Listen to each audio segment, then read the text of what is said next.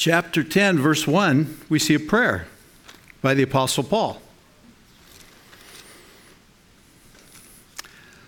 You know, as I read through scriptures over the last 40, 50 years, it seems like there's no one. I mean, there's many, in the Old Testament. You think of Daniel, who had such a heart for the Lord, heart for prayer and intercession for his people. He trusted the prophet Jeremiah and his words about God returning them.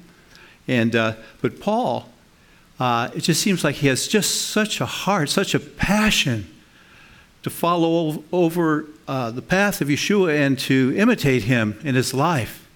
And not just to bring in the gospel, but in sharing his life and working hard, being an example to everyone wherever he goes. But anyway, this is his prayer in Romans 10:1. Brethren, my heart's desire and my prayer to God is for them, for their salvation. And I believe Jesus, Yeshua, we call him in Hebrew, means God's salvation, is answering Paul's prayer today. That he is restoring Israel physically and spiritually to himself. How many of you have heard for One for Israel? Have you heard for that on the podcast? Yeah? Those are good friends of ours, headed up by Aaron Soref, who's the president of the Israel College of the Bible.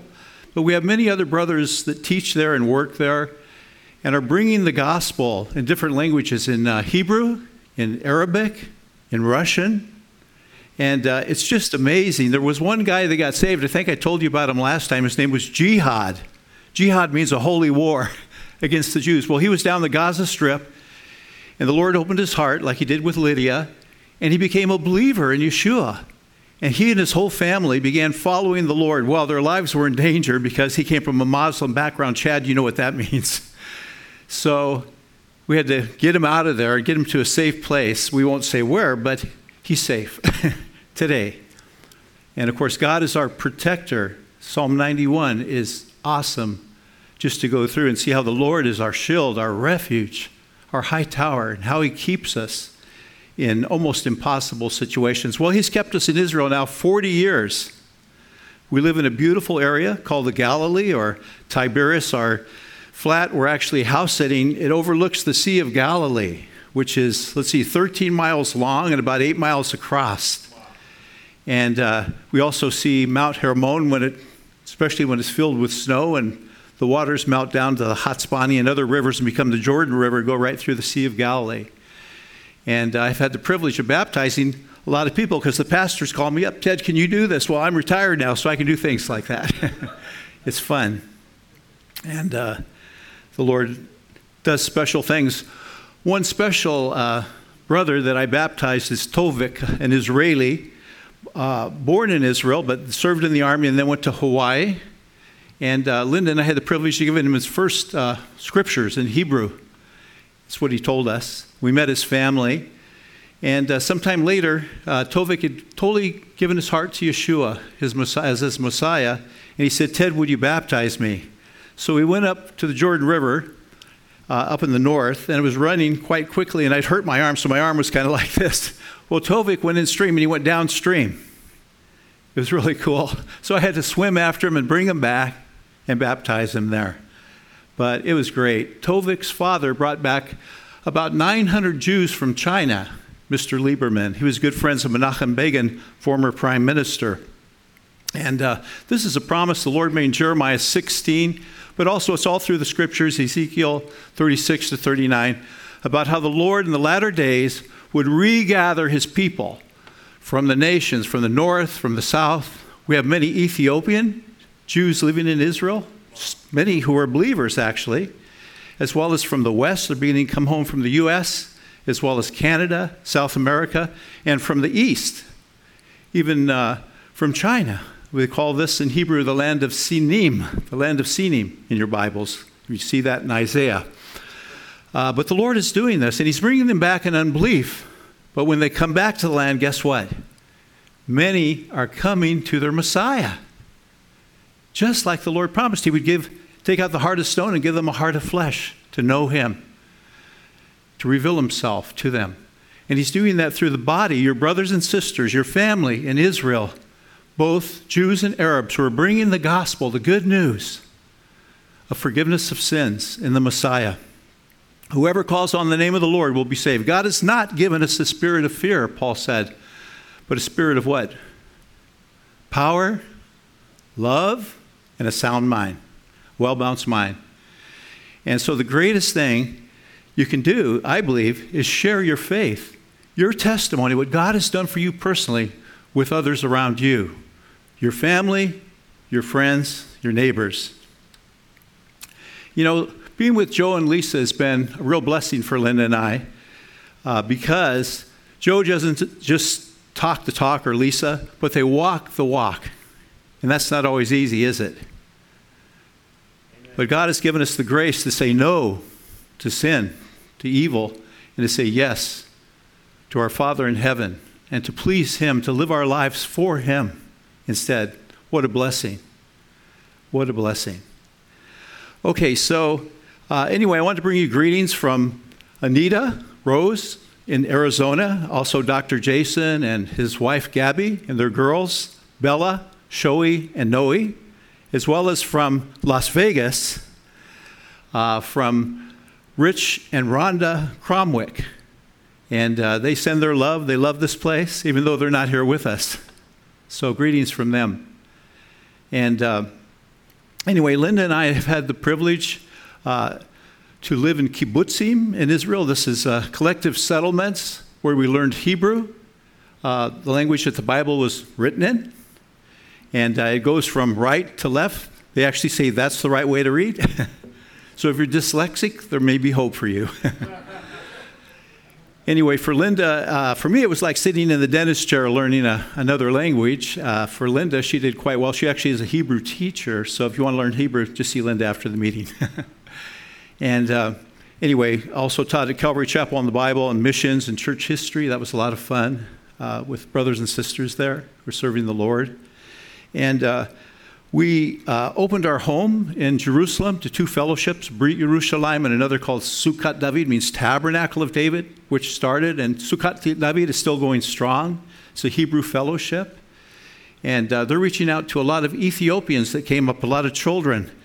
Actually, it's kind of a funny story because we have a couple that we're very close to. They're very godly people, David and Miriam. They say Hebrew, the word for David is Dudu.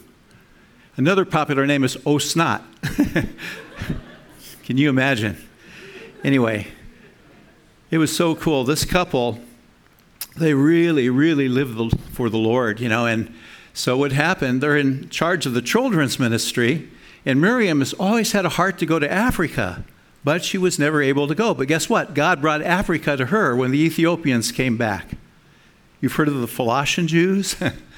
Well, God promised He'd bring them back from the south, and He has, just like He said. He's watching over His word. He said to Jeremiah to perform it. Jesus Christ is the same yesterday, today, and forever. Hebrews 13:8. Faith comes by hearing the word of God. That's what I first heard. I came to the Lord through the ministry of a born-again Franciscan priest who told me, you must be born again. I said, what is that? I never heard of it before. I never read the Bible. I told Joe I called the book of Psalms Palms because I didn't know. I was really stupid. But God had mercy. And anyway, this priest discipled me, and I worked as an elder, as a youth elder in the Catholic Church for a while, and shared the gospel with others around me, and other Catholics gave their heart to the Lord. But soon the Lord led me out of Catholicism that I was raised in. And, in 1854, Pope Pius IX declared the Immaculate Conception, that Mary was born without original sin. But the Bible says all have sinned and fall short of the glory of God. And even Mary said, God, my Savior, my Lord. All of us need the Savior. All of us need Yeshua. The angel said His name will be called Jesus, Yeshua, for He will save His people from their sins. The good news. If we confess our sins, it says the promise, He is faithful and just to forgive us our sins and cleanse us from what? All unrighteousness. What a great promise. that is, that we have an advocate, a lawyer with the Father, one who stands for us. The devil is always voting against you. The Lord is always voting for you, and the way that you vote will carry the election.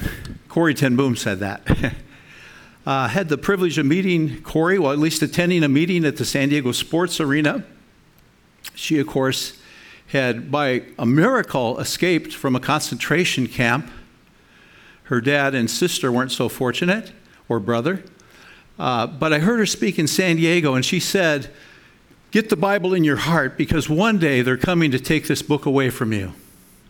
Well, I wouldn't have believed it back then, 40 years ago, but today there's a war against this book. God's Word. And that's really my text tonight, is 1 Thessalonians chapter 2, verse 13. I was sharing that with Joe. I love this word. Okay, 1 Thessalonians. Here we go. We're before Timothy.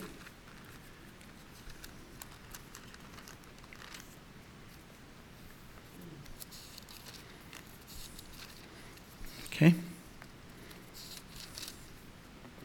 Here it is. Lord, help me. 2:13.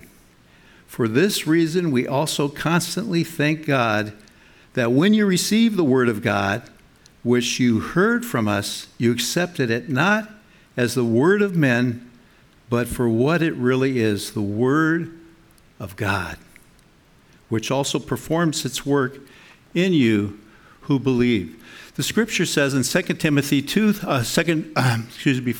2:13, God is at work in you both to will and to do his good pleasure.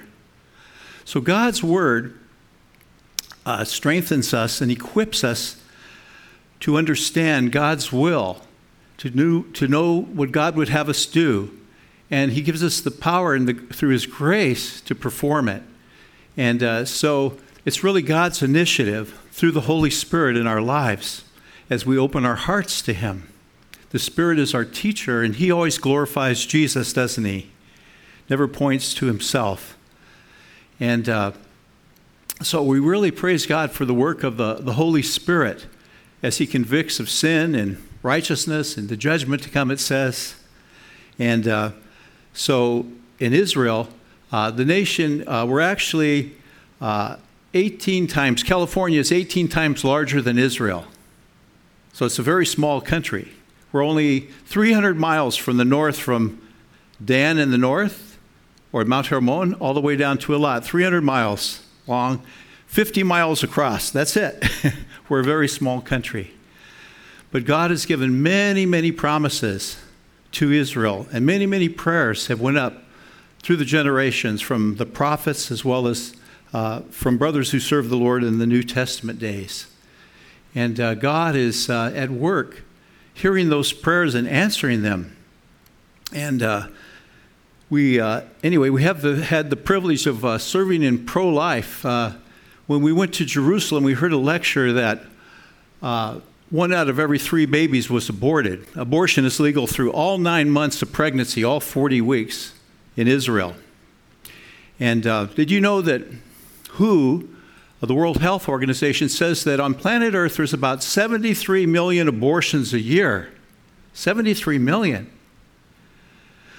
What does the Bible teach about that? It says, if my people who are called by my name will humble themselves and pray and seek my face and turn from their wicked ways, then will I hear from heaven, forgive their sin, and heal their land. So in Israel, we're a small body. When I came in tonight, there was only a few people here. I thought, well, this is like a pro-life meeting. Not too many people come to pro-life meetings or prayer meetings usually. But anyway, we began just praying and seeking the Lord, asking him what he would have us do. It says, if any man lacks wisdom, let him ask of God, who gives to all men generously without finding fault. James 1:2. James in Hebrew is Yaakov. And that's where the name Israel came from. If we look in Genesis 32, verse 28, we see that there was a wrestling match, that someone was wrestling with Jacob, and Jacob was a very good wrestler. He didn't want to let go of this person. Guess who that was? It was Jesus. That's right. Who said that? You? Over here. That was Yeshua. We call that in theology a theophany, an appearance of Jesus in the Old Testament. And the words came from his lip, your name shall no longer be called Jacob, but Israel. Came from the lips of the Messiah himself. Israel means Prince of God. So no wonder why there's such a battle with Israel. No wonder the small nation's in the headlines today. So anyway, we were in Jerusalem and we heard a social worker named Allison Marchant give a lecture about abortions, first one we ever heard. And it's almost like I felt a tap on my shoulder, find out more about this. And because we didn't know about abortion in Israel. So we began to look into the matter. And Melody Green, the wife of Keith Green, she helped us. Actually, she gave us one of her tracts, brochures. They had Americans Against Abortion. Met with her. She's Jewish. She has a real heart for the gospel, just like Keith did. And we helped open the first crisis pregnancy center in Jerusalem, and a little baby was saved right away. Just an encouragement from God. Such a blessing. Since then, thousands, tens of thousands of babies have been saved through the work. Praise God. And crisis pregnancy centers began to open not only in Jerusalem, but Tel Aviv and Haifa, Tiberias. Joe was asking how many now? There's over a dozen now throughout Israel. So we're just praying, interceding, standing in the gap, asking the Lord to help us. Most of our best counselors are girls who've had abortions themselves and have found the Messiah, have repented, and are helping others who are without hope. And anyway, we could share many great stories with you. One story in particular I'd like to share is about a lady named Daniela. Daniela had polio, and she had already had one abortion. And some volunteers from Germany called our office and said, would you help her? She's pregnant. She's going to have another abortion. So just that morning, I'd been reading from Job 29. And Job in that verse gives some messianic prophecies about the Messiah, that he would be feet for the lame, eyes for the blind. And so we went to visit Daniela. And she said, yeah, I'm going to have an abortion, another abortion. I've already had one. And we said, well, if you change your mind, we will be there for you, in every way with diapers or baby crib, flowers, whatever you need. And so about 2 weeks later, we received a call from her, and she said, I was going to the abortion clinic, and I heard a voice. And the voice said, not to abort that little girl. She'd be very precious. Well, little Talia was born, and she was beautiful. She was like an Israeli Shirley Temple. Just so beautiful. And her boyfriend at the time, he said, are you a Messianic Jew or something? Well, this guy really loved the gospel. So we were able to share the gospel with him as well. And that's really what God is looking for, life and eternal life. I had the privilege, I was telling Joe, of sharing at Mercy Scripps Hospital in San Diego. It's a large hospital. My mother used to run the emergency ward. And I was speaking with Dr. Bernard Nathanson. Bernard Nathanson and another Jewish doctor, he's Jewish, by the way, performed over 60,000 abortions in Mount Sinai Hospital in New York. And he stopped doing abortions, him and the other Jewish doctor, after doing a film called The Silent Scream. How many of you have seen that film? Very, very powerful. Well, he's done a lot of films. He was the founder of NARAL, the National Abortion Rights League in the United States. He helped pass Roe versus Wade back in 1973, when they threw out, the Supreme Court also threw out the Hippocratic Oath, which said that you would protect life, even the child in the mother's womb. And anyway, so he became not just pro-life, but he became a believer in Jesus Christ as his Messiah. And I asked him, what changed his mind? He said it was all the believers who were out there praying, the Christians, because of their love for the unborn. And they asked us in Israel, why do you care? We said, because of your Messiah. He loves you. He has a plan for you. For every problem that we have, God has a solution. Is that true? Is that true for you? It's true for me. He's always there for us, longing for us to come to him, to humble ourselves. They asked once a great missionary His name was Andrew Murray in South Africa. At the end of his life, they said, what is the greatest need in the church today? He said it's to live surrendered lives, to be surrendered to the Lord, to allow him to use us as he wants. You know, God's not interested so much in our ability as our availability to him. He can do it. It's God who works in us both to will and to do his good pleasure. So anyway, by the grace of God, these crisis pregnancies were established with all Israeli believers. And we pray weekly with the counselor now in Tiberias. Her name is Irina. And every day is a wrestling match for life and death when you're dealing with these issues. It's not easy. Her husband is the head doctor at one of our hospitals called Perea Hospital. He's head of the emergency room. And anyway, the Lord is doing great things. He's the Savior. He's the deliverer. He's the one that's able to solve all these issues. He's the one who's gathering the tribes back to Israel. And guess what? He's the one who's going to come back. He said, I'm going away to prepare a place for you, but I'll come back. And just as those early followers were looking up to heaven and watching him go up as he ascended, the two men in white, the angel said, the same Jesus will come back in the same way. Well, you know where that happened? In Jerusalem, right near the Mount of Olives. He went up. And he's going to come back in the same way. And when he hits the earth, there will be an earthquake that will split. And there's a crevice that goes down all the way to the Dead Sea, just like Ezekiel talked about. The Dead Sea will become alive, fishing again. But there's only one second coming. The word of the Lord. I had the privilege, I was telling Joe when I was in England, we were in Bristol, and there was a dear missionary there who cared for orphans. His name was George Mueller. Well, guess what they had? George Mueller's Bible there. And I looked at this Bible. George Mueller had read through his Bible over 200 times. Any competition here? Not me.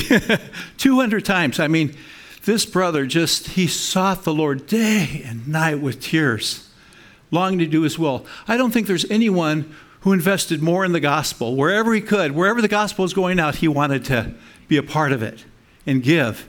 And you know, for those orphans, many times they didn't even have bread to eat on the table, and he'd pray, Lord, true religion's caring for the orphans and the widows. And he'd take them off the street, thousands of them. Guess what? The next morning, knock at the door. There's the baker. Hey, I had all this extra bread. Here you go, George.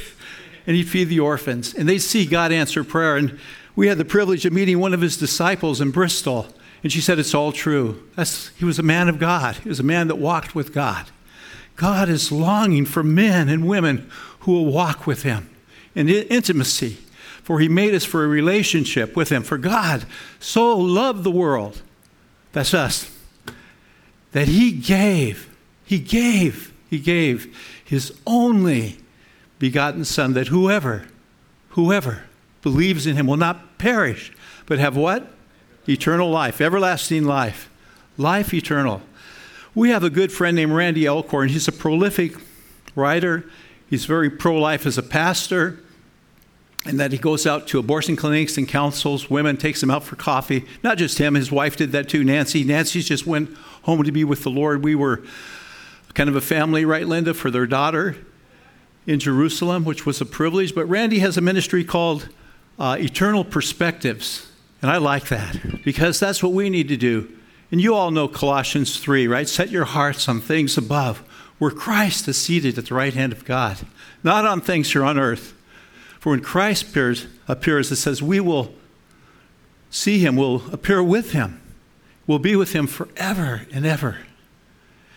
And when I chose this verse in Thessalonians, I thought about how Paul and Silvanus and Timothy went to this place. I mean, they were chased literally out of Philippi and yet ended up in the jail with the jailer, right? Can you imagine him and Silas at night? It says they were in stocks and they began praising the Lord at midnight.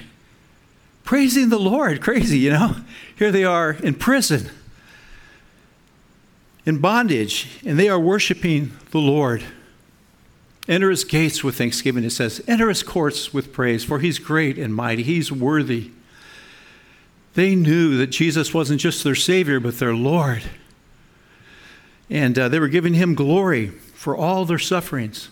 And in the midst, what happens? An earthquake. Their chains fall off. And even the jailer says, what must I do to be saved? He was going to take his own life because he thought the prisoners escaped. That was Roman law. If your prisoner went, you're a wanted man. And that jailer served Paul food that night. And Paul shared the gospel. And he got baptized. Him and his whole family came to the Lord. Do you want your family to be saved? Just keep praying for them, trusting the Lord. He will do it. He's our Savior. That's his job. He's not willing that any should perish. And I like the vision of Joe and Lisa here, that no one really should perish. We want everyone to come to repentance. We want to be able to spend eternity with people, but we have to repent. We have to turn to the Lord. We have a Savior. Jesus said, I am the way.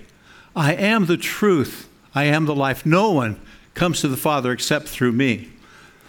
And we know that there's no other name. That's what we say in Israel a lot. There's no other name under heaven by which we must be saved other than God's Son, Jesus Christ. And we have a lot of Hebrew songs about that and about Yeshua. And anyway, another thing we've been involved in is working with Israeli soldiers and with the believers especially, the family of God. And there's discipleship programs. We ran a guest house, which Blessed Hope came over to, right, Joe? You guys stayed there, guest house? And had a wonderful time. And these soldiers, they come up before the army and then after the army for discipleship. And they learn how to study the Word of God, how to pray together, and how to share their faith with others, and to worship together, and also to be viable in their congregation. And so these young people, they're really focused on being a witness to others in the army, and they're changing the face of Israel. So when you pray for Israel, remember these soldiers, believers that are in the front lines, men and women that are serving the Lord and are sharing their faith in the army. It's not easy, but they do it. And so it's a great program. Also, then after the army, they have a discipleship program called Arrows, where our Israeli young people go out to other nations. They just got back from Zimbabwe and are able to share the gospel with other peoples. And it's just tremendous. You know, that's literally the word of the Lord going out of Jerusalem today. So anyway, those are just a few of the programs that we've been involved in. Another is a work where Blessed Hope Chapel, they stayed in Haifa with a dear brother named Maxime and his wife Karina. And their 3 kids are like our grandkids. Adushka, they call him Adi, Sophie, and Ilan. And Maxime is like Chad, he's a wrestler. He actually won the gold medal in the Ukraine. So he's in the Olympics. He's like one of the best. And but Maxime has a real heart for the gospel. He became a believer. He was invited to Israel to participate in the Maccabeah Games, which are the Jewish Olympic Games. And he came, and he was just a brand new believer. And he couldn't stop sharing the gospel. I mean, this guy is a machine for the Lord. Wherever he goes, he just proclaims Jesus and the gospel. And he is really loves these guys that come in this rehabilitation program on addictions to drugs and alcohol and that kind of thing. And they become a part of his family. And he spends time with them going through the Word. When Joe was there, I think you spent time teaching the men, right, Joe? You what? Oh, okay. Joe. So anyway, he's a real serious, really good friend. Him and Karina, we just love them so much. We have another friend, Kelly. Good to see you here, sis. Praise the Lord. Kelly fell today, right? May the Lord heal you. Jesus is our great physician. And you know that already. But anyway, it's always good with whatever health, excuse me for studying, but for stuttering, whatever health issues we may have, it's always good to first come to the Lord with them and ask for His help and His intervention, even before we go to the doctor. And anyway, what was I talking about? I forgot, Joe. What? Oh, Maxime. Okay. I want to tell you, besides Maxime, we have a woman who's like our daughter. Her name is Ellie. She's from England, and she's another one who loves to proclaim the gospel. But she's the foster mother of 2 Eritrean kids. We're like their grandparents, Nali and Benji, and they're awesome. They speak fluent Hebrew, these kids, and they love Jesus very, very much. And so when we go back, we'll celebrate Noli's birthday, actually. But anyway, these kids are, growing up. They'll go in the army eventually in Israel, because all the men go in for 3 years and the women for 2 years. And so anyway, pray for those 2 kids, Nali and Benji. And it's really wonderful. We also have an Ethiopian son who was saved from abortion. And his name is Kalkidan, which means God's covenant. We were in the Las Vegas airport and somebody said, Kalkidan, wow, that's a great word. That's from the Bible. So anyway, his mother had planned to do an abortion. We gave her a Bible in her language, which was Amharic. And on Christmas, my wife said, hey, Ted, we should really bring these guys home. So we did. We brought Asalovich, his mother, and Kalkidan to our home, and we became Kalkidan's parents. And at least he called me Abba and her Linda Ima, and went to school with our kids, grew up with them. And today he has an afro. I mean, his hair is like up to here. And I said, don't we look alike now? Just kidding. My hair is getting less and less. But I mean, he's a beautiful young man. He works with kids who have special needs now, and he loves the Lord. We're just so thankful for him and for his life. I told Joe I was at a recent meeting in an Arab village near our home, and they were having an outreach. It was a summer camp for children, and they had about 100 kids there, and about 50% were from Christian homes and 50% from Muslim homes. And they were sharing the gospel with them, and one young lady came up afterwards. She was a leader, and she said, I want to thank you. And I said, for what? She said, well, 18 years ago, my mother was going to abort me, and you saved my life.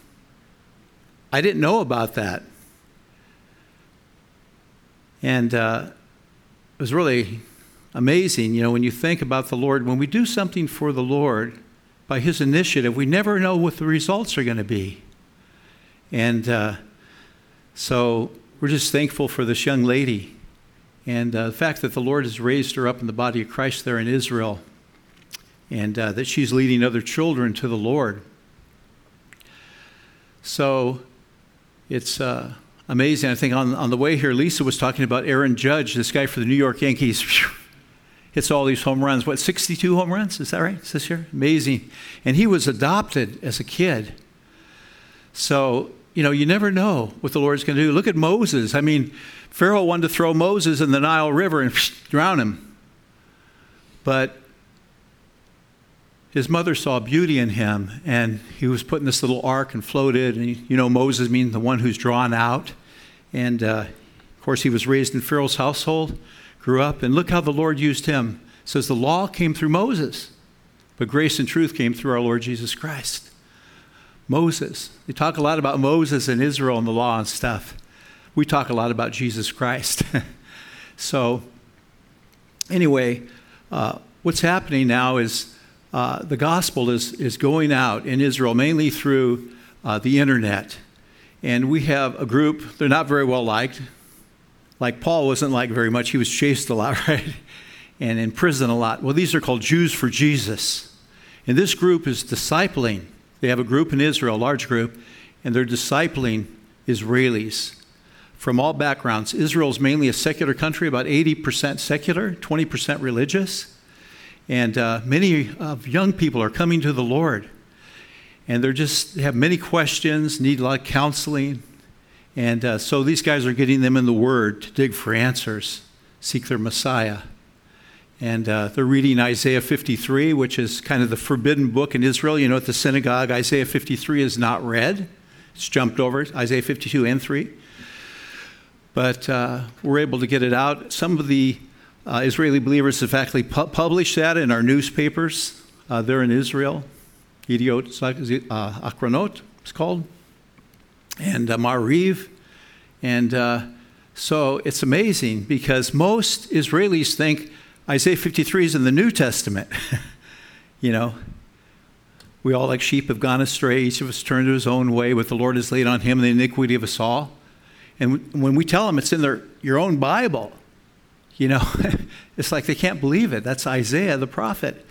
And that many of them don't know Micah 5:2, that the Messiah would be born in Bethlehem, even the religious.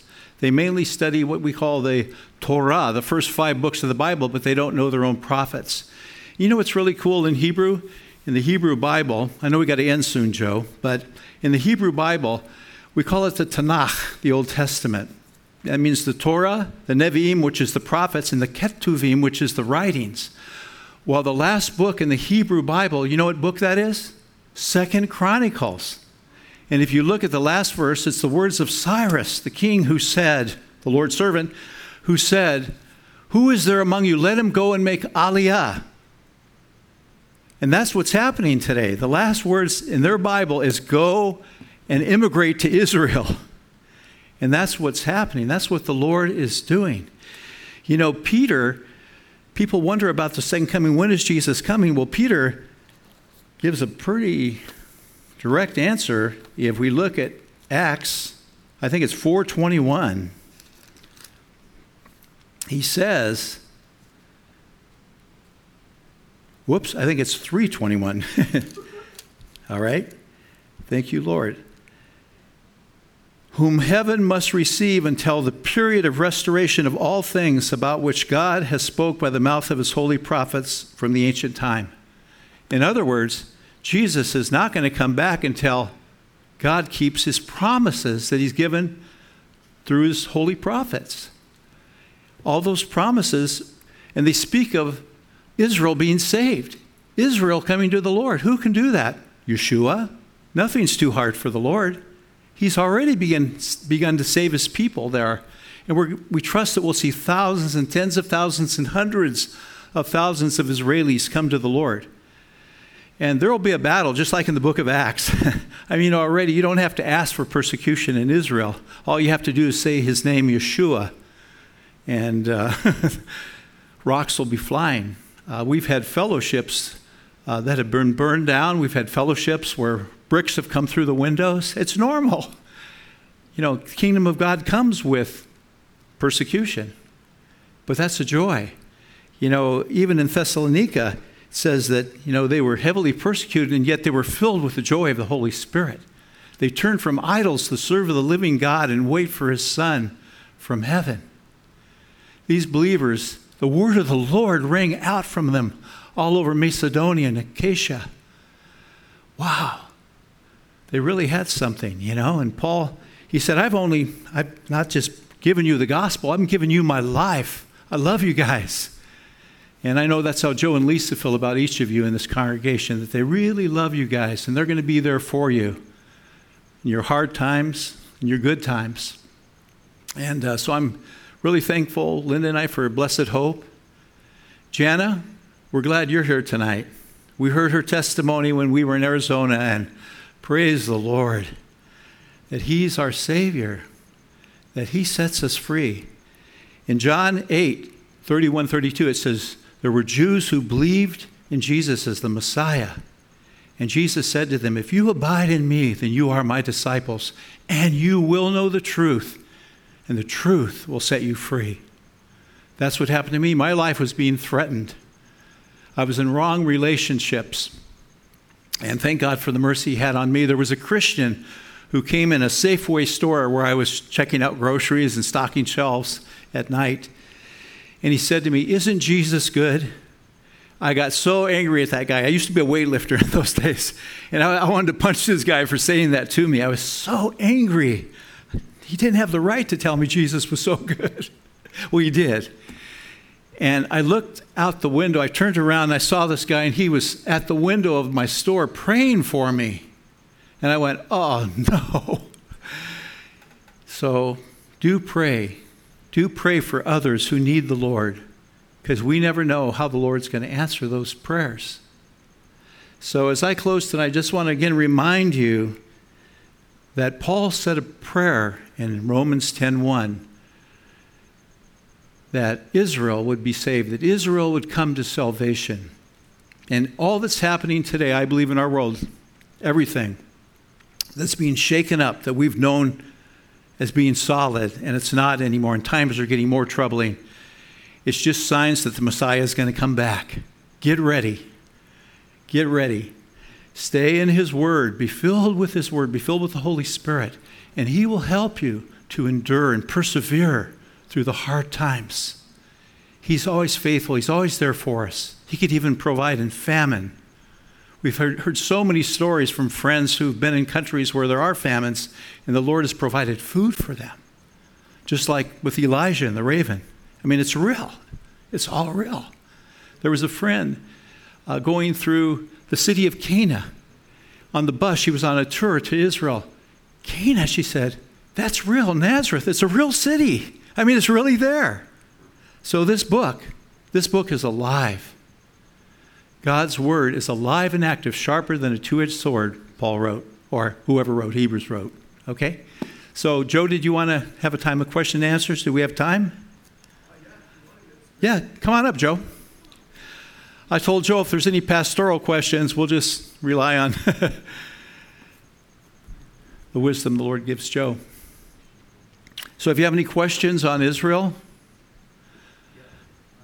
Yeah. So I heard about the red heifers that they brought in. Right. So what's the insight on that? Like.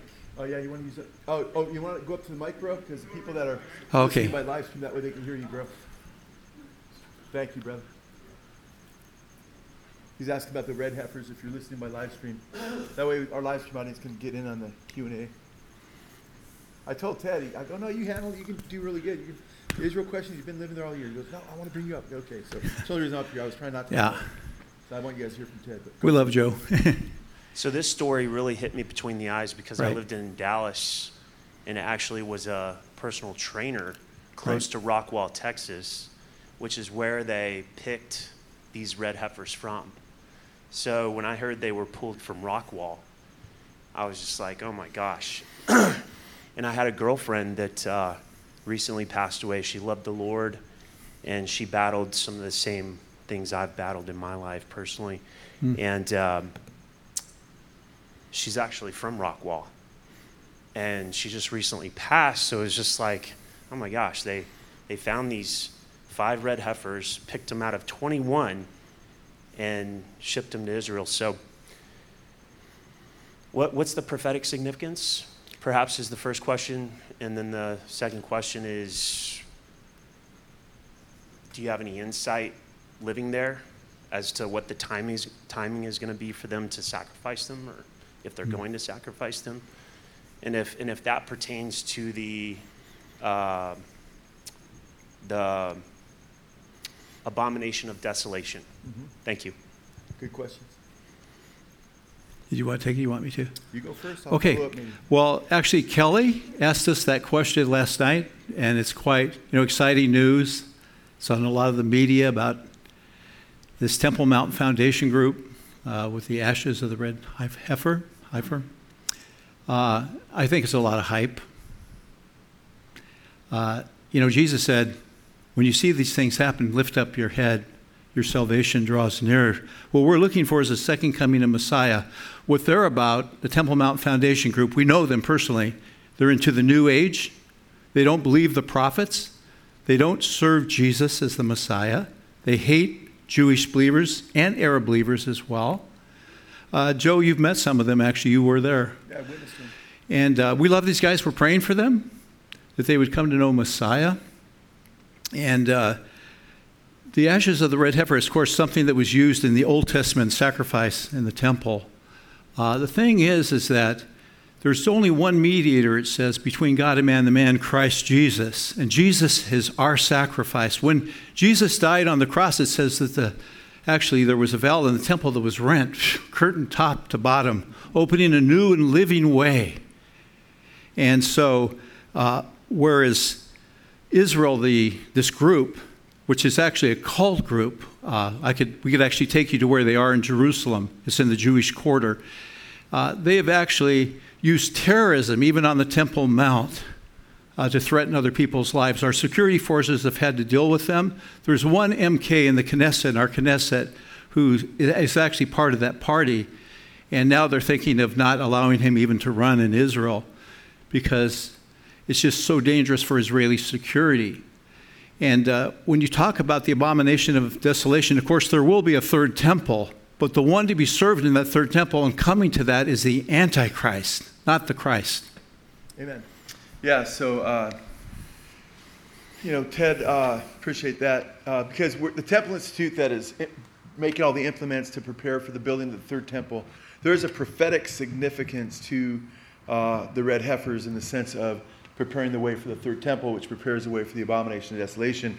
Which is kind of interesting. You have Christians working with Jews trying to bring the red heifers. The guy who bred the red heifers from that, he's a believer, and he says he brought the red heifers to them because, and so forth. But as Christians, I don't think that that's our job, because that's going to be a temple that is being used by people that are denying Christ. But they're going to eventually, the Antichrist is going to sit in that temple showing himself that he's God. So I don't believe that Christians ought to be trying to rebuild that temple, because we're the temple of the Holy Spirit. It doesn't dwell in temples anymore made with hands. It's designated as the temple of God because it's, for the Jews, that it represents God and so forth. And one day the Antichrist will sit in that temple. The prophetic significance is interesting, though, because when I visited the Temple Institute a couple times now, and it's, they're just Jewish folks that are trying to rebuild the temple and trying to get everything ready. Well, one of the things that's been hard to get ready is one of the requirements, one of the things you need is a red heifer. And then, because it's hard to get a red heifer. And they've been trying to get red heifers for years, right? And this guy sent 5 over there. And those five red heifers, they've been separated into 2 batches. And they're now growing. And they have to make sure they continue to grow. And they don't have any blemishes on them. According to Numbers, if you want to look it up, it's in Numbers chapter 19. And they can't have any blemishes. They got to be fully red. So if they develop white spots, or there's a little bit of white that comes on the neck or the head, they'll be disqualified. The significance is that the red heifers were to be, a red heifer was to be given as a burnt offering, its ashes mixed with water, and it was used for the cleansing of the Kohanim, or the Kohen. The Kohanim would be the priest. You've heard some say, well, how do the Jews know which ones are the priests? Well, if you ever met a Jewish guy named Cohen, that means priest, so he's probably from the priestly line in some way, right? So the Kohanim, they rely on a red heifer for the cleansing of somebody who has touched a corpse, if you ever touched a dead body. And so all these years that Israel's been around, and they consider that the nation has been polluted through death for many, many years. And red heifers were necessary to be part of the implements to actually bring the temple about, because you need the things in place. But they just didn't have a red heifer. Well, now they have red heifer. So what this does do prophetically, at least, not that it'll be these red heifers, who knows? But the Jews feel like before we can really build the temple, we want to have everything in place, including the red heifers. So there's 5 red heifers, and maybe one of those will be part of this end time scenario where they feel they now have the license to actually build the temple because it's in place. Amen. But there's, as Ted said, we don't look to personally, prophetic significance, yes, but I know we're aware that Christ is the final sacrifice. It is finished. Amen. And he's the one that gave his life for us. And all those sacrifices pointed to the ultimate sacrifice. And cleansing only comes through his precious blood, which I know we know. Amen. And that's a direct denial of him being the last sacrifice. Right. And that's going to just set up, it's got a prophetic significance in the sense of paving the way for the temple and the Antichrist, but also, as Ted said, when Jesus said, when you see these things taking place, look up, for your redemption is drawing nigh. There's all kinds of signs. So you could definitely, red heifer is probably a sign as well, but we'll see if it's these red heifers, we don't know. One other part. The scriptures say, quicken the day of his appearing, right? Well, that's 2 sides of the coin. One, the Father alone knows when Jesus will come, right? Only his Father. And he hasn't revealed it to anybody I know. A lot of people that have guessed at it. Even Chuck Smith was wrong, and I love Chuck. Yeah. How do we do that also? Well, by sharing the gospel. You see, God, we're waiting on the Lord, but he's waiting on us. He said, go and make disciples of all nations, baptizing them in the name of the Father, the Son, and the Holy Spirit. Not just Christians, but disciples. Amen. Those who truly serve Jesus, not just as Savior, but as Lord, who are yielded to his leadership and following Messiah with all their heart, with all their soul, with all their strength. Amen. Yeah. Praise the Lord, brother. I just want to say thank you for encouraging the body of Christ. And my question is more directed towards Leviticus, where it talks 23, where it talks about the festivals and the feast days, specifically about the Feast of Booths. Having been a Christian for a long time, this is new to me, digging and seeking through the Old Testament, because the prophet Zechariah talks about how all nations will come and celebrate this festival. And I recently found in John 7, chapter 7, verse 10, it talks about that Jesus even celebrated the Feast of Booths in secret. Can you just, my question is, how is it over there? Like, because I've seen, YouTube videos and different, how can we celebrate this as a Christian, like following Christ's footsteps? Like, I'm sure you have more of an insight, and I've been to synagogues, and how they celebrate is way much different than I can imagine in Israel, pretty much God's Holy Land. What's your name? Ryan, do you want my Hebrew name? If you want. Svenya, yeah. Svenya, okay. Yeah. Ryan, thank you, bro. I love your smile. I saw you smiling there. That's a really good question. And we do have the privilege of being over there in Israel now for 40 plus years. What I would say is that we know that Jesus is the fulfillment of all the feast. And he used feast also to proclaim who he was as the Messiah, as the light of the world. And what we do during the Feast of Booths, of course, this reminds us of the days of Nehemiah and Ezra, especially when the people returned back to the book, and it says Ezra set his heart to study the law of the Lord and to perform it in Israel. Hi, Jimmy.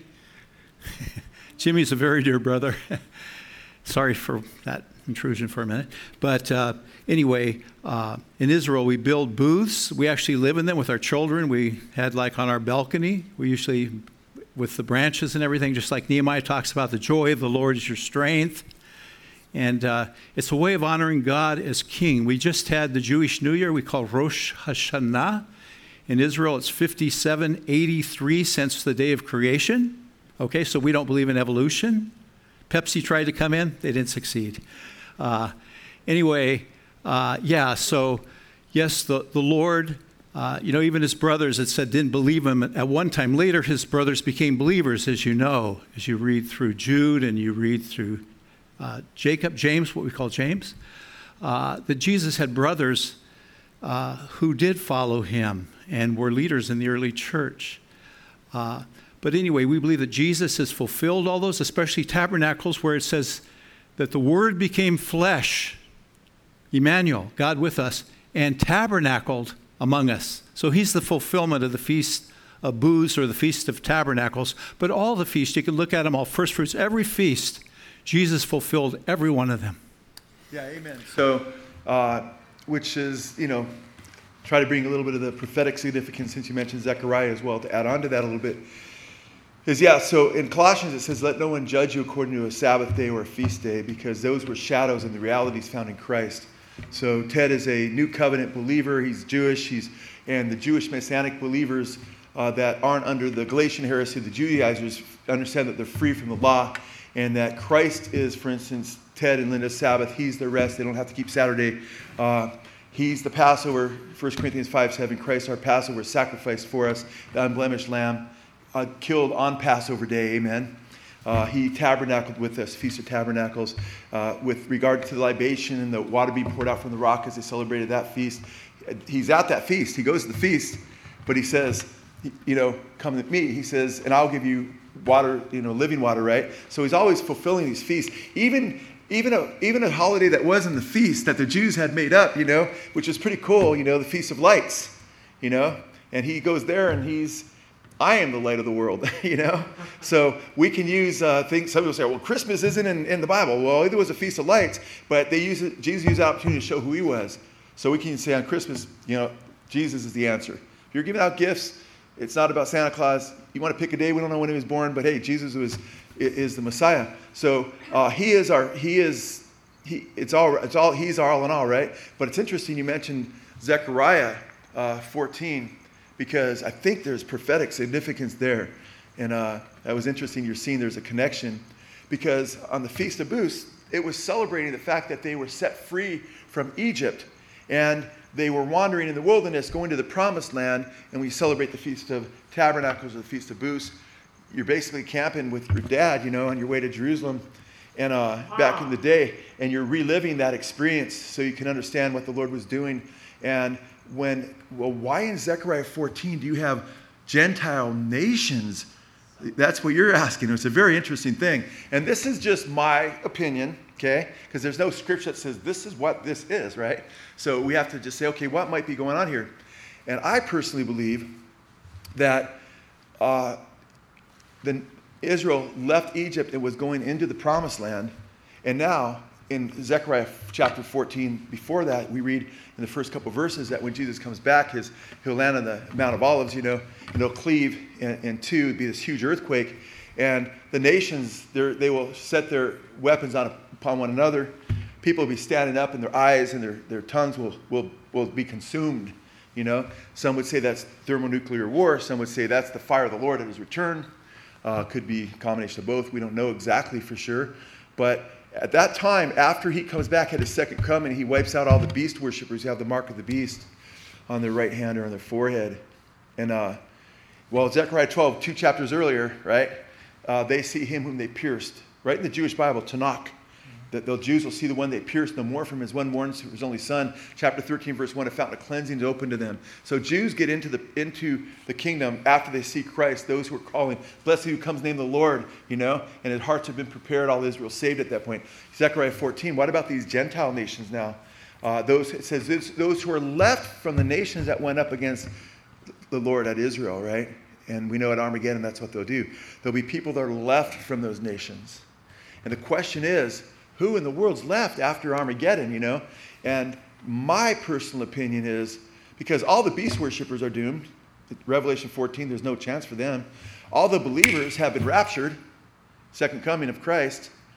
The Jews who are crying out for Messiah who have rejected Christ, but they're still crying out for Messiah, and then he opens their eyes as they were opening their eyes with Joseph, and they saw Joseph was the Savior, so to speak, back with Jacob's sons, And in Joseph, there was weeping and everything. The Jews will weep. So we've got the non-believers. They're condemned. Mark of the beast. They're the goats on the left hand. We got the believers. They're with Christ. We're going to reign with him. Touch down with him at the second coming. Caught up, touch down with him. The Jews are going, the believing Jews that come to the side. They go to the Promised Land. Who's this group that's left? Well, I believe it's the young people. Because you remember who went into the Promised Land after all. All those that were under 20 when their parents had sinned, they weren't held accountable. And how are those young people going to be held accountable and doomed? But they won't be doomed, because they'll be given a choice to go up once a year and worship the Lord and celebrate the Feast of Tabernacles, or Booths, as you said. So now they have an opportunity that says if they obey the Lord, they're going to be blessed. But if they reject the Lord and they don't go up to the Feast of Tabernacles or celebrate the Feast of Tabernacles, this will be the plague that'll be upon them. It says there'll be no rain on their land and so forth. So it's quite interesting. I think that's the probation for those people who had not yet been given a choice to now go and worship the Lord or not during the millennial period. And if you die at 100, you'll be considered a baby, it says, So they'll be reproducing, they'll be growing and so forth. And in the Feast of Booths, just like they left Egypt, the Jews, God's giving them an opportunity to leave their paganism and go worship the Lord of glory in Jerusalem and know the Lord. And it's a time of a choice for the millennial people who had not yet come to Christ. The good news on this side of it is you and me and us. We know Jesus already, and we get to reign with him in resurrected bodies. And praise God. And just we've already done our probation. And if you found Jesus, great. If you haven't, you need to find Jesus. But that's just my understanding, And there's some speculation there. So I'm not saying thus saith the Lord with some of the speculation, but that's what makes most sense to me. Does that kind of make sense? Thank you. And I just wanted to say two things, that the Lord inhabits the praise of his people. Amen. And the joy of the Lord is our strength. I do appreciate your perspective. Love you guys. God Praise bless. God. Love you, brother. Praise God for you, man. Thank you, bro. Joe, too. There is another real good proof text. Jesus said, all the scriptures speak about me. Amen. And then trying to win these Pharisees and Sadducees, and yet you refuse to come to me. You see, the Messiah, he wanted to give them even a chance, an opportunity to turn to him. And many did. You know, as you read the book of Acts, it says many priests accepted the faith. Those who had previously rejected him, yeah. So, another question? Oh, bro. I'd like to hear your opinion, especially considering that Israel and Judah went into captivity because of sacrificing their children. Can you speak maybe to us who live in California, who have a governor that's trying to make this state an abortion destination, and maybe how the judgment is coming for us? Sure. The prophets say that Israel went into captivity because of three reasons: because of idolatry, because of sexual immorality, and because of the shedding of innocent blood. Abortion, as far as I know, isn't mentioned in the Bible, but the shedding of innocent blood, where they would offer their children to Moloch, which was a demon god in the valley of Hinnom, a valley of hell, actually, in Hinnom. Yeah. Picture of Gehenna, yeah.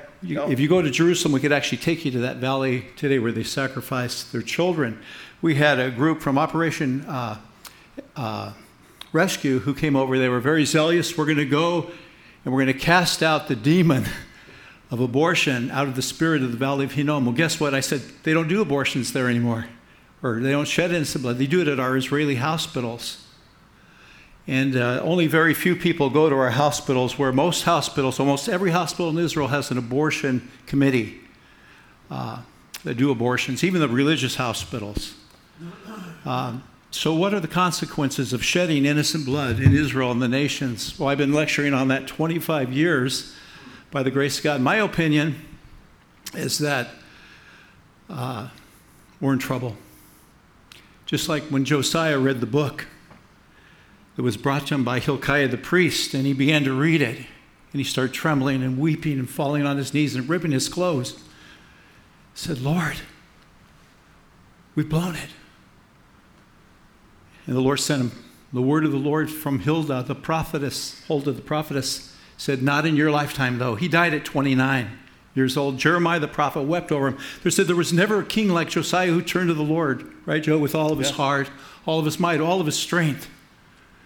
And God did send judgment on Israel and sent them into captivity. First Israel and then Judah, 70 years.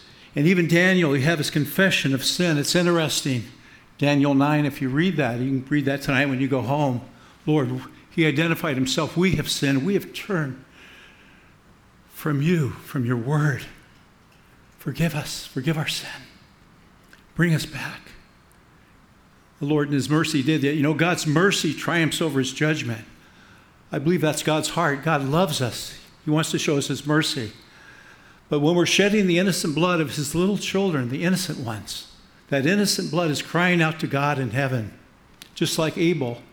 Amen. And we need to remember one thing in pro-life, that the blood of Christ speaks of better things than the blood of Abel. His sacrifice, he died for every sin. Every young lady who's had an abortion. You know, I show one film. It's 11 former abortionists that stopped doing abortions and became believers. And that's God's heart. He wants to save not just the woman, the child, the man involved in it, but also the doctors that are shedding innocent blood. He has a heart for them. He longs for them. You know, Paul, I know, Joe, in your teaching, talk about, Paul says, I'm the worst of sinners. Paul was persecuting the early church. Men, women, children, he dragged them off from their homes. Even went up to Damascus to do that when the Lord met him. Changed his heart. And so the consequences of shedding innocent blood are that you'll lose sovereignty over your country. Your country will lose everything. If we don't put God first, it says, blessed is his nation whose God is the Lord. But if he's not the Lord, the opposite, what happens is that we allow our gates to be broken into from outside. And judgment of God brings righteousness, and his righteousness brings peace. And I believe it's because of the believers in the land, just like Abraham was praying to the Lord, Lord, if there's only 10 righteous, would you spare? And the Lord said, I will, just 10 righteous. And of course, we know Sodom and Gomorrah, it happened. Joe's been there, right? Yeah. It's rained down sulfur on There's these sulfur cities. there to this very day, all over the place. We have the Dead Sea. What we There's call no the Dead Sea. volcanoes there. They don't Yeah. where did this come from? Yeah. No, we know where it came from. So it rained from heaven. Yeah. And God sent this as a warning. And so I think we need to really be in the fear of God, because of that we're all responsible. We're all responsible. We all have blood on our hands. Isaiah 59 talks about our hands are covered with blood. And Yeshua shed his blood for us so that we would be forgiven. And we do need to use whatever time he allows us to get out his good news and to offer his salvation to as many people as we can. Amen. And praise God, there's things that we can do, and I don't feel we should hightail it. And this state needs Jesus, So I feel, I'm honored to be able to be on the front lines. They persecute you and you can't preach the gospel. He says they persecute you in one city, flee to the next. Well, guess what? They haven't knocked down my door yet. And I'll say right now, right publicly, Newsom is a wicked, wicked man, gloating in his rebellion against God and promoting the murder of innocent little children. He's got some political power, but before God, he's less than an ant, And we serve the mighty King of Kings and Lord of Lords, the Lord Jesus Christ. And we need to stand up to the state and speak the truth in love prophetically and say, hey, you know what? Thou art the man. You didn't kill Uriah. You're sponsoring the murder of countless little children, And I feel like we need to stand up to the state in the name of Jesus and declare truth. In this country, we still have the freedom of speech to a degree, So why not use it, And so I feel like, personally, living here in California, Lord had me born here. And when he tells me to leave, I'll leave, But for the time being, if we can speak prophetically to the state that, you better repent. Yeah, Jesus died for him too, though, keep in mind. Died for Newsom, died for Joe Biden. He died, and we're supposed to pray for our leaders as well. But so we cry out to the Lord on their behalf, but we also don't act like everything's peachy and everything's good and universalism, everything can be saved in the end. That's a lie, So we believe that we're supposed to, and praise God, we have a beautiful night tomorrow, hopefully, where a Korean gentleman who was aborted but survived the abortion will be speaking at the CPC banquet we're going to. And praise the Lord, Carol, I think I saw your text of, if I remember right, but if I remember right, it was 7 tables we have. That's 10 to a table, right? So is that about 10 to a table? I thought it was cheaper. I thought because the price have gone up through the years, so I'm thinking my wife always pays $20, but it's like $75 a head now. But that money, the extra money that goes beyond the food goes to save babies. So I'm not complaining, But we've got 70 people or so that potentially can show up from our church, which is a really good representative from a church that's not giant, but has a lot of people with giant hearts that love Jesus. So there's things we could do and we can stand up. The main thing is we don't forget the gospel and that we proclaim the gospel to those and let the women know and the men, because men are as guilty as the women who've encouraged them in abortions and haven't been there for the women. It's not a woman's sin, it's just a human sin. And that we all need to get forgiveness through Christ and repent of that sin. Amen. And stand up for the unborn, because the consequences will be hellacious. But guess what? Lot and his family got taken out. Amen. So we just remain faithful to Jesus, and salvation is the Lord, and he's got us, and we're not appointed to his wrath. Amen. And he'll get us through tribulations and troubles and deliver us in the end. But in the meantime, we need to be faithful and occupy till he comes, it says. Amen. Amen. So Praise rescue God. those being led away to death. Hold back those staggering to the slaughter. And just say, Lord, okay, you know the issues at hand, the stake. How would you use me? The Lord says, who will I send? Who will go for me? Who will stand up against the evildoer? It's not easy to do that. So we need to begin by praying, humbling ourselves and seeking the Lord, giving our hearts to him and saying, Lord, use me, whether it's babysitting for a single mom or being at an abortion clinic praying or being in a crisis pregnancy center speaking up for the child, for the mother, for the father involved. Yeah, Carol and several other people have been involved in this, like Ted and Linda. They're involved cutting edge, starting the CPCs or starting clinics, I shouldn't say CPCs, but clinics in Israel when they weren't happening yet, which is part of the legacy of their ministry, which is beautiful. But other people like Leanne was leading in Glendale, and my sister Peggy is working full-time over in Idaho Van's actually working in Idaho as well, CPC. Brothers and sisters here. It was a great thing to do. Hey, we'll take some more questions, but if you have anybody up in nursery, we've already gone 15, 20 minutes over. Sorry. So if you could bring, no, you be sorry. We want to care about those little kids and also those who are taken care of. So if you have a kid in nursery, if you could bring them down. After talking so much about how much we love babies, if you bring your baby down and they're screaming and crying, no one's going to say a thing. Okay. I had an Orthodox Jewish man come to my office, crisis center in Jerusalem, and he said, I perform abortions in the Orthodox community. This is the Orthodox community, religious community in Jerusalem. And he said, I said, explain yourself. He said, I provide abortifacients, which make the womb unfriendly to sustain life, because most abortions today are chemical. And so anyway, I said to him, really? I was shocked because he was an Orthodox Jew, religious Jew in religious garb and all that. And I said, do you know what it says in Leviticus? And I read him the scripture where the life is in the blood. And he said, I never saw that before. I said, do you know what day the baby's heart starts beating? Well, Dr. Nathanson has sent us his stethoscope to Israel. And as early as the 18th day through the 23rd day, the baby's heart starts beating. Stop a beating heart, some of the bumper stickers say. And he said to me, I didn't know that. He said, really? He was just blown away because his own scriptures convicted him of his sin and his need to get right with God. And he just fled he just disappeared, just ran. He was so shocked. Here he was doing something thinking it was right, and yet it was directly against the word of God. And he was putting to death little innocent religious kids. So sad. Because people perish because of a lack of knowledge. And that's what we're to do. We're to bring the knowledge of the Lord. Blessed are those, Jeremiah said, who fear him, who make known him, who know him and walk with him. And see, that's what we need in our world, to be light and salt. Jesus said, I am the light of the world, but you are the light of the world. Let your light so shine before others that they may see your good works and glorify your Father in heaven. Amen, absolutely. It's interesting. We were talking about Revelation chapter 9, 16 recently, and how some of the things mentioned there, what the world refuses to repent of, is murder, and drugs, right? And so forth. And it's interesting because those two things go together often. And when you see the word drugs there, it's the Greek word pharmakeia. We talk about that, and it's used for hallucinogens and illicit drugs and mind-altering drugs and ayahuasca today and DMT and, LSD, all these different types of mushrooms and, ecstasy, all these types of mind-expanding drugs.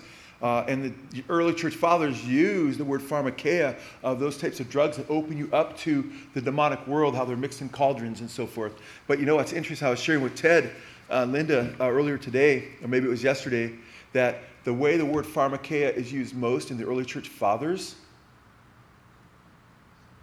is of drugs that are used to kill babies in the womb. Isn't that interesting? And it says they won't repent of their murders and their pharmakeia. So I believe there's also that application in the last days that these abortion drugs would be on the radar, God's radar, that people won't repent of using them as well. Because it doesn't refer to some illicit drugs, but drugs that open up the demonic world, drugs that are used to poison and kill. And the church fathers also talk about that pharmakeia being used to poison and kill. I wasn't really planning on speaking on this or asking this question, but I'd like to provide a different perspective, perhaps from God's perspective, that one of his principles is that if a woman chooses to have an abortion and she's condemned by it, in other words, convicted, like from the Holy Spirit, that if she goes through with this, condemnation will be on her head, versus, say, the woman that is cheated on by her husband and is feeling abandoned by him and for a long time, and she winds up getting pregnant. She goes into the abortion clinic without really that conviction, and it's more out of sadness that she gets that abortion. And if she follows through with it, condemnation perhaps isn't on her head. So in that case, it seems to me that that God is sovereign and powerful enough not to endow that fetus with the human spirit or with a soul to feel the pain of that abortion process. Yeah. Just in response to that, that's obviously it's highly speculative to say that God didn't put us. A lot like how Right. Stephen, Right. a lot like how Stephen didn't feel any Yeah. pain when he left, when he was Well, stoned. It doesn't or- say he didn't feel any pain, but just to respond to that, it's hard to prove that God doesn't put a spirit in a particular body because the mother is doing it out of sadness rather than out of, just being convicted and going through with it. So that would be highly speculative. And also, I don't believe it would be I love you, bro, but I don't believe it's totally scriptural because the Bible says the body without the spirit is dead.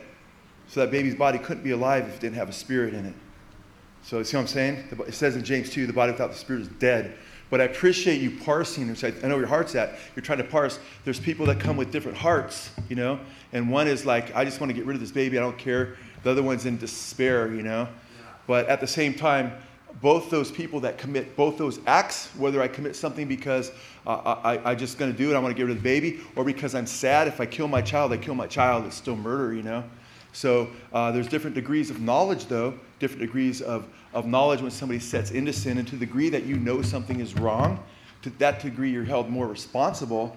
So I believe you can't argue that some are going to be more responsible than others. For instance, a woman who's taught that it's just tissue in her body versus one who's seen an ultrasound or knows this is a living baby, one's going to be more responsible than the other, But it's killing a baby. No means trying to give anyone a pass for that Yeah. act. Yeah, and I just want to make sure. I'm just simply saying that our God's powerful enough to know what the outcome of that is going to be, for that, what the decision is ultimately going to be for that person, Yeah. regardless of where they're coming from, Right. And what their intentions are, if they're impure, if they're Right. in their heads, in their sick minds, pure. Right.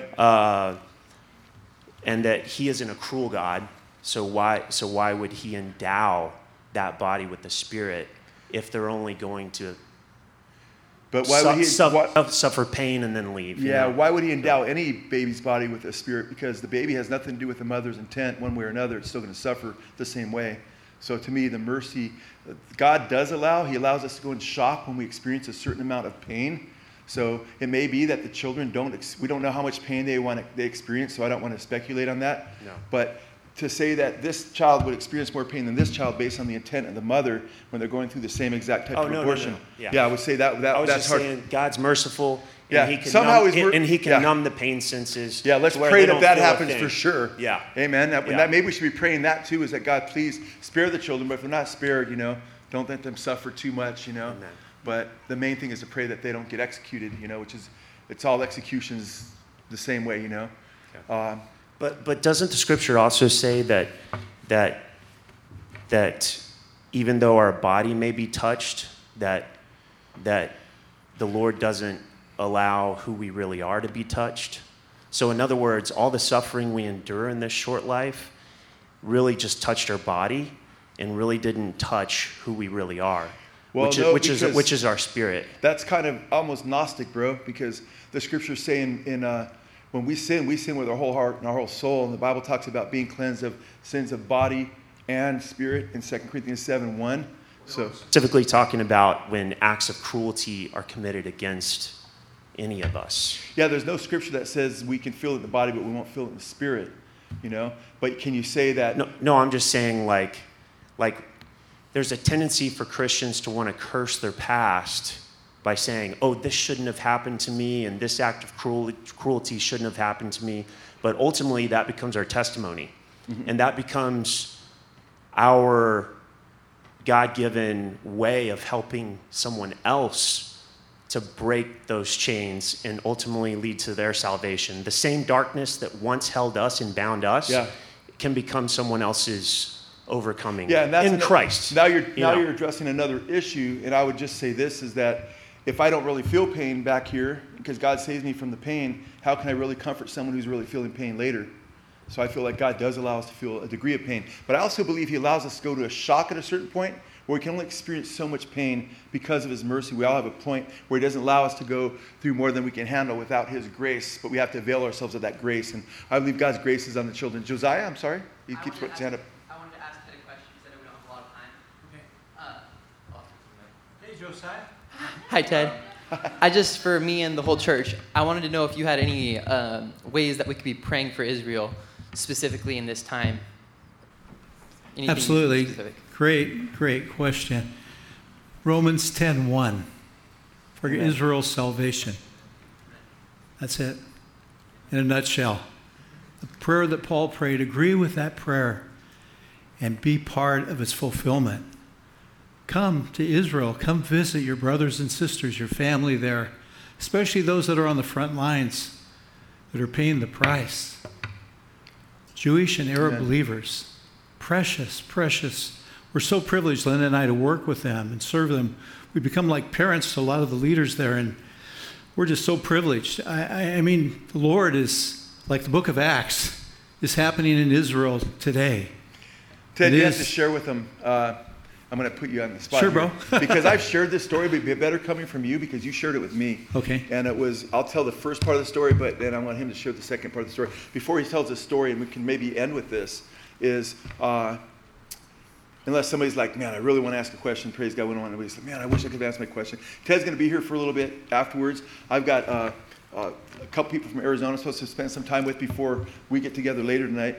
So I've got to make a beeline out of here so they can get back. Not sure when exactly you guys are leaving. We don't usually go this late, but praise the Lord, God is good. I think we used to meet up to 9 o'clock before, so we're still early if we go back to old time. But it's good to see everybody staying, you know. Maybe there's 50, 60 people here still, which is great. But I just want to say this, is that we will be, not this coming year, but the following year, we're going to be doing, so many people coming to us, when are you going to Israel again? So not this coming year, but the following year, to save up money, we're going to Israel and taking another tour there. So if you want to be part of that trip, I think last time we had 60, 70 people from this fellowship and elsewhere. I can't remember exactly, but a lot of people. And Ted and Linda make great hosts, and we meet all kinds of other people. And we're going to see places you don't see, and you can't sign up for an Israel tour and do what last time we did Jeep trips with ex-military people that were taking us to the border of Syria and explaining the plans the Muslims have and what they're doing, just crazy stuff. But the thing I want Ted to share, because I thought this was a beautiful story, and it kind of segues along with Josiah's question, was years ago, one of my first trips to Israel, and Ted and I met each other at LAX because somebody said, hey, I want you to meet my friend Ted. And I didn't realize she didn't know Ted very well. And she told Ted, I want you to meet my friend Joe. And she didn't know me really well either. And I said, well, I'm going to meet her good friend. And she knew, I knew, you know. And we met each other. I went down to LAX. I said, just going to be a good brother and drive all the way down there. My name, who is this guy? And boom, the Lord made history because we've done a lot of trips, not just to Israel, but to Netherlands and shaking the world by the grace of God to a degree as a team with Ted and Linda. But we'll be going there. But first or second trip I was there, it might have been the first trip. You had me speak at 5 different churches, and was with Calvary Chapel Tour. They all left, and I stayed behind. I got left behind by the pre-tribbers, you know. Anyways, but it was a great time. But one of the places we went to was, he said, I want to take you to Haifa, the port there. And because what was happening with Gustav, with Operation Exodus, massive Jews were being brought back from Ukraine and mainly from Russia to their homeland, making Ariya, leaving the immigrants, you know, coming back. And they speak Russian and they, you know, some Hebrew. And we went on the ships and we're reading the scriptures to them that the Gentiles will bring you back on their shoulders. And Ted put a little girl on his shoulders, and I put a little girl on my shoulders. I said, Ted, I want to share with them that this is prophetic. Gentiles are bringing them back into the land. They're coming back after how many generations? Could be 10, 20 or whatever. They're coming back into the land. They're just getting off the ship. They're not even off the ship yet. We're on the ship. They're like, and all said, who are these guys? Well, we're on the ship, and man, we're telling them, look what the scriptures say in Isaiah and the prophets, you know, that you'll be brought back by Gentiles. And we have these 2 little girls, and we're explaining this to Mama, you know, and the family. And it was so beautiful. But I said, now I want to share with you Yeshua HaMashiach, the Messiah. Because in the same book, Isaiah, it talks about how the Messiah bore your sins. And his name is Jesus, right? So it was really cool.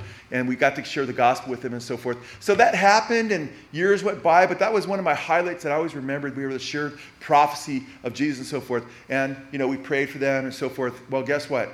Fast forward to what happened, and why don't you share what happened just recently or a couple years I ago? think you shared everything, but No. I'll make add. sure the ending. Okay, so what happened, I went to a birthday party. Linda and I went to a birthday party of our nephew. He's married to an Israeli who's formerly a policeman. And at the party, this beautiful young lady, Christine, came, and she said, years ago, you and your friend, referring to Joe, put me and my sister on your shoulders, and you gave us a verse from Isaiah saying that God would beckon to the Gentiles to bring your sons and daughters home on their shoulders, which was a fulfillment of prophecy. And she said, I want you to know that all of our family have become believers in Yeshua. And her father's an elder, and he works in prison ministry. And her mother was our pro-life counselor in Tiberias, Oksana.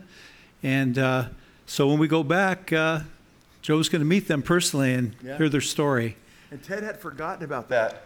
And he reminded him, I was on your shoulder, my sister was on that other guy's shoulder. I didn't remember. Yeah, I remembered it really well because it was powerful. And we're about the same age, so hey. So Josiah, praying for the salvation of Israel. You know, God works in crazy ways, amen. That just blessed my heart to think, wow, because that was our objective. We can win to Christ, share Messiah with him. They end up coming to Jesus later. We say, Lehoshia Am Israel, save the people of Israel. And this is the goal of the young believers in Israel, the challenge, really, to do what the early church did and share the gospel wherever they go. Not only with Jews, but with Arabs, with Muslims. We have 2 million Muslims in Israel. We have about 7.5 million Jews in Israel. And more Jews now in Israel than even in the USA. So it's interesting. For this one brother who gave the thing, I just want to say God has placed eternity in our hearts. And Jesus. I'm going to finish up with this. Yeah. And I got an appointment, and then I'll see I'll you be later. real quick. No, take your time. I know we're late. I was privileged to speak at a crisis pregnancy center meeting down in San Diego, and there was a young lady named Erin. She was the director, and she told an amazing story. She was pregnant. She was not a believer, and she had an abortion. She was in great pain over the little boy that she lost, but she wasn't ready to be a mother yet. And she said she went out, and the Lord spoke to her, said, Erin, your little boy's with me. You're the one who's suffering. You're the one that needs help now. That opened her heart to receive the Messiah. You see, God is a God of comfort and love. He doesn't give up on anybody.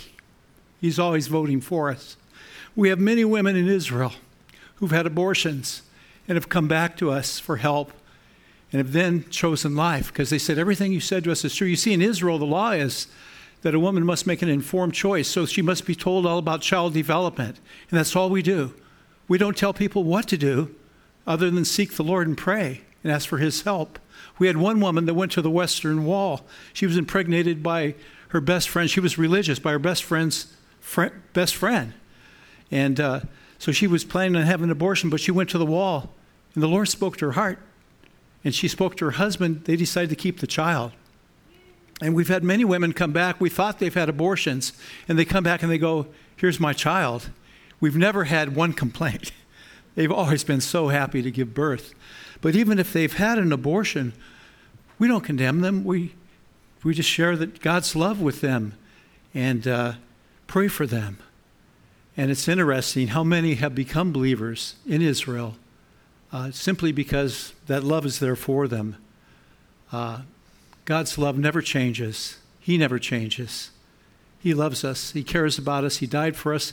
And those little babies that God has put eternity in their hearts, Jesus died for them too. He has an eternity plan for them. It'll blow our mind. Paul said we cannot even comprehend the love that God has for us, the height, the depth, the width. And what is it going to be like in eternity? I don't know, but I know that Jesus will be there and that he does offer forgiveness and his love to every man, woman, and child. Amen. I'm just thinking about the child, right? I'm just thinking about the child, that we don't serve a cruel God that would create life in someone only for that child to endure suffering for the little time that they're in the womb. That's all I'm saying. I'm just Yeah. thinking about the child. Well, you're right. And we serve a great. But all of our suffering here can never be compared with the glory that will be revealed to us. Just remember that. All of that. I would never choose to suffer, but God uses suffering to humble me, to help me to remember to seek Him first in my life. And look how the Apostle Paul suffered in sharing the gospel, and all of the early believers. Matter of fact, most of the believers, if you read a book about the martyrs, there's probably more martyrs today than any place.